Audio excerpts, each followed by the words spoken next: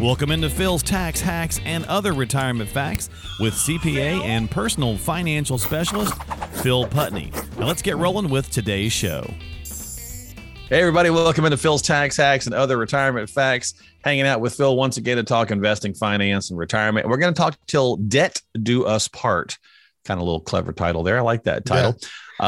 Words. Yeah, right. We're going to break this into a two-parter. So we've got some items to go through to hopefully help resolve or stave off some sources of financial tension for couples, because, couples, they never fight or anything, right? Never, especially about money. Come on. Exactly. Yeah. So obviously we're going to give this a try here this week in video and audio form. Phil's chilling in the camper. So if you're checking this out on video, if we're able to make this go, depending on the lovely internet connections, we're going to give it a try and see how it goes. But he's up chilling on vacation. So thanks for joining me while you're on vacation, bud. Absolutely. Yeah, we're up in Northern Michigan for a couple of weeks at a state campground. So yeah, that's awesme. So enjoying some time. I guess it wasn't a source of tension between you and the missus to take some time to work. So that's good. No, she knows the drill. Usually it's a work a little bit in the morning and then have fun in the afternoon. So. Okay. All right. Well, let's jump in. We'll just get it rocking and rolling. So we've got a few of these. Like I said, I want to break them down a little bit. We've identified a couple of big ones here. There's some places, again, where it could just be tension about money for couples. So let's just start off. And you've been doing this a long time, Phil. So you've seen tons of stuff when people come in. And oftentimes when people come in, they start to have a conversation. You realize that maybe it's the first time they've ever even told each other about it, right? Yeah. I've had a few of those discussions. It's kind of funny. Yeah. So hopefully you can have these chats before you see your financial advisor. But then, if not, at least they are there to kind of mediate a little bit. But let's start with risk tolerance and investment. Okay. Often, opposites attract, yin yang. Whatever you want to do. So in a lot of ways, our spouse or a significant other may be very different from us. And certainly it could be in their appetite for taking risk. Traditionally, it's the man, the husband, right? The man is trying to hey, let's get all that we can. And usually the spouse, the female, the wife is going, let's save, let's be more cautious or whatever the case is. Not quite as risky. And but more traditionally that way. I mean, not always, but not always. It could be any particular way. But point being is that they don't agree. Right. So. They don't agree. Whatever the dynamic is, they don't agree. And that can lead to fights. It can, and it ultimately needs to lead to compromise. It's his money, her money. I mean, that's one way to look at it. Our money. If they each have their own accounts, they don't have to have the same risk tolerance on each of their own accounts. We can kind of tweak it that way. Yeah. My wife and I have our individuals. So yeah. Okay. Yeah. And there's still couples that we work with today a lot that will have individual accounts like that. So, especially, if they're both had their own career, they both got their own IRAs, 401ks. Yep. So, they can each have their own risk tolerance on those accounts. And granted, there still has to be kind of an overlying concept of how we're handling risk and managing it amongst all the accounts. So there still has to be some compromise and coming together. Often where it gets a little bit more tricky, though, is where maybe one of the spouses is the primary earner. They are more either risky or risk averse either way. That's where it sometimes gets a little bit more tricky. You have to have some compromise and just come up with an agreement, a plan together, maybe parse some of the money off. And if you're really risky, well, okay, let's set that aside and we can use that as, I don't want to say the play money, but money that we take a little bit more risk with to satisfy that desire for some risk. And then make sure the rest of the money kind of fits within what the plan calls for and, maybe help satisfy the other spouse and in their comfort for not as much risk. Well, and I think compromise is going to probably be clearly the ticket all the way through this. It's the ticket in relationships anyway. So let's identify a few more. Sure. We're going to do 5 this week on the episode. So let's go to number 2 here. The retirement age, for example. When do you want to retire? Well, I'll just use myself. There's 5 years difference between my wife and I. And she's like, I don't know how I'm going to deal with those 5 years when you go to retirement and I'm still working. Right. So it could if there was a couple of years where like even me mentioning it would flat tick her off, right? Like we couldn't even have a conversation about it until I retire. Yeah, so we couldn't have a conversation about it because she'd get in a bad mood about it. But then, over time, she's kind of gotten a little bit more comfortable with it. We've worked on compromises and conversations. And now it's not quite the source of tension that it was. But again, it certainly could be. And that's only 5 years. What if there's a 10-year age gap or something like that? Right. Yeah. So, I mean, both spouses don't necessarily have to retire at the same time. It's not a requirement. I mean, I've got a lot of clients where one spouse is retired, the other one isn't, but it helps, and very often if that happens where one spouse retires early and the other one doesn't retire, it doesn't take long before the spouse that hasn't retired finally decides, I don't see the benefit of working anymore. I'm done unless with it's financial. Yeah. Because it does make it a little bit more challenging, especially if you've got a vision of an active retirement, a lot of travel, something the one spouse doesn't want to travel on their own. And I'm sure that the spouse still working doesn't want them to, they don't want to miss out, so there can be some compromise there. If the spouse still working works remotely, which is pretty commonplace in today's day and age. I mean, that could be a solution too. You could be actually, you could be in your camper. It could be in the camper. Yeah. But that actually has become more common now with COVID. And, since that time that people do work remotely and have postponed retirement because of the benefit of being able to work remotely and work in a camper or, from a VRBO or hotel or whatever you want to do. So speaking of the camper thing, we've talked about it before. My buddy, retired way early with a military pension because of injury sustained in combat and stuff like that. And his wife could not let it go. Right. I mean, they're in their 40s. And, and she's like, you get to do nothing. And this isn't cool. I mean, so like they changed their whole life to make it work, sold everything. Now they travel and live in a camper. But you know what? There was some rough patches, but now they love it. They're both retired. They got it figured out and made it work. And they got it figured out. His pension for military disability and stuff is going to take care of them for what they need. And they're happy. So you can find it, but you got to work towards it. Right. Yeah. And the key, like you mentioned, is having that discussion.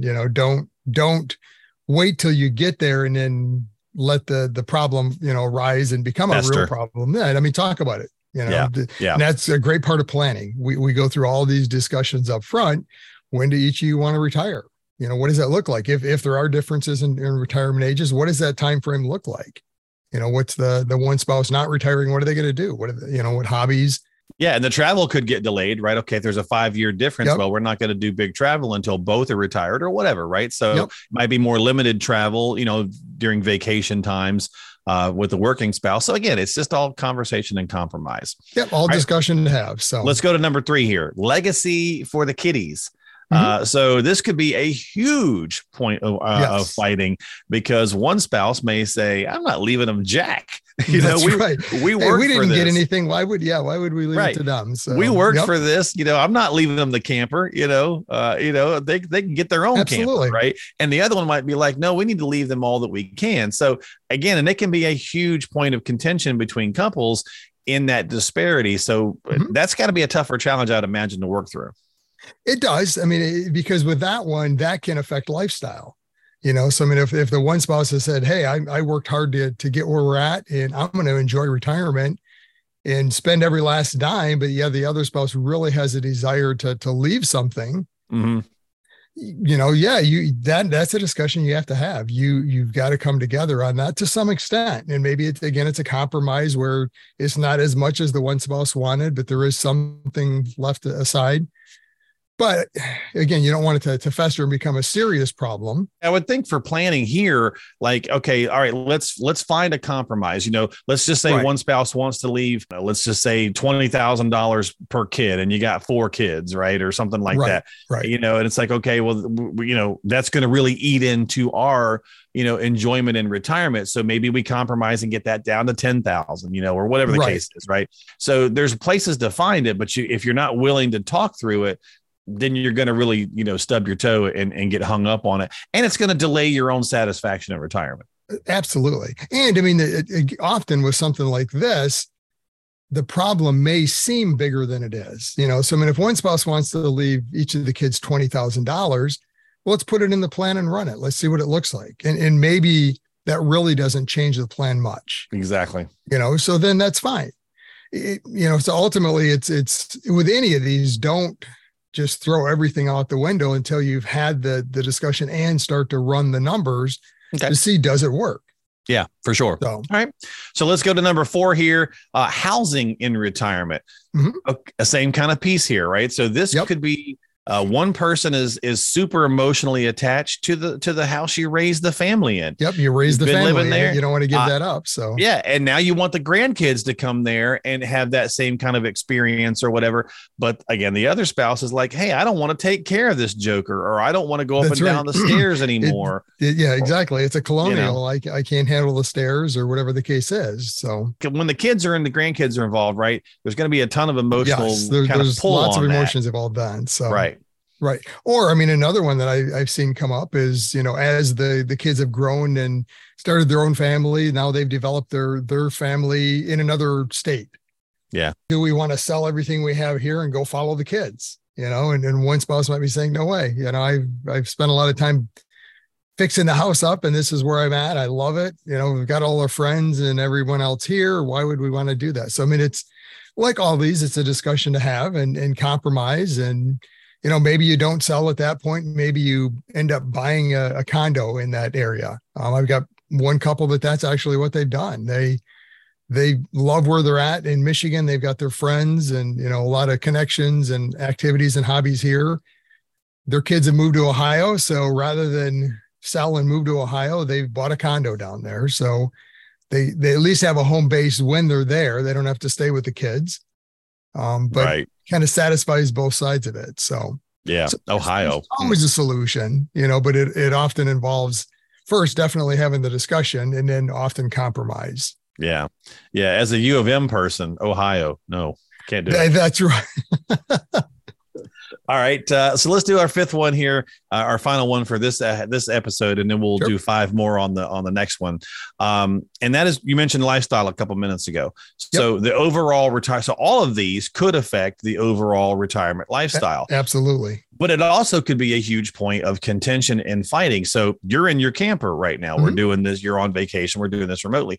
But what if your wife, let's say, hated camping, hated going and using it, right? Yep. Or whatever the case is. So that's a point of contention. I mentioned that my wife being younger than me, well, she travels a lot for work and I never go anywhere. So in retirement, I want to maybe travel a little bit. And she's kind of like, I want to stay home because that's I want to have a chance to stay home and enjoy what we have. Yeah. It's the opposite. Right. And so how you fund that lifestyle or what it even looks like, again, is going to be probably the biggest battlefront. Absolutely. Yeah. It comes down to compromise the discussion up front of, okay, what are each of your desires? What do you want to do? Like in your case, maybe you do some travel, but not as much, and maybe there's trips then that you take and she doesn't. There's nothing wrong with that. It doesn't say you have to do everything together, but have those discussions up front and build it into the plan, because it can all of a sudden become more costly. If one is very attached to golf and they want to do a lot of golfing and travel for golf. I've got some clients that love to do that and play the different courses. And that could be very costly, especially if they both do it, but just again, have the discussion, run the numbers, never throw anything out until you've had the discussion, look at your financial scenarios, see, does it work? Yep. Then make the determination, get the facts down. Then you can have a more reasonable discussion to say, oh, look, we can do it. Right. Now let's work it out and see, versus just saying, no way, you're not doing that. Yeah. That's where tension gets in. So. Yeah, for sure. Another buddy of mine, he loves to fly fish. And he's also very, very fair skinned and burns easy. And his wife is a Southern girl through and through. And she likes to be out in the sun and tan and all that kind of stuff. She loves to go to the beach. And he's like, I can't, he's like, I have to hide at the beach because I'll be a lobster. So to your point about different trips. So they've budgeted and they plan so that she can take some trips to the beach area and he doesn't go. And he goes fly fishing. He goes fly fishing to the mountains. Perfect. Right. So, but you got to budget for that because it's not cheap, right? Right. So, yeah. Because now you're all of a sudden doing 2 vacations at one time, and that gets costly. So right. You can make it work, but with a strategy and a plan, it works a little easier. Yes. Right. Yep. You're able Have to that kind of pick it discussion up. up front. Don't leave it to the end, because Yeah. if you haven't planned for it, then maybe it's not going to work, and it becomes a real problem at that point. For sure. All right. Well, there's the first 5 on our conversation about some sources of financial tension with couples when it comes to retirement planning and strategizing. So if you need some help, again, as always, reach out to Phil, get yourself onto the calendar. Even though he's on vacation this week, you could still, send him an email or stop by the website, whatever you'd like to do. philstaxhacks.com. That's philstaxhacks.com. Don't forget to subscribe to us on Apple, Google, Spotify, and YouTube as well. We'll see if this video, if the internet connection lets us turn this into video form this week or not, but either way, we'll have some content for you. So you folks have a great week, and we'll see you next time here on the podcast. This has been Phil's Tax Hacks and Other Retirement Facts.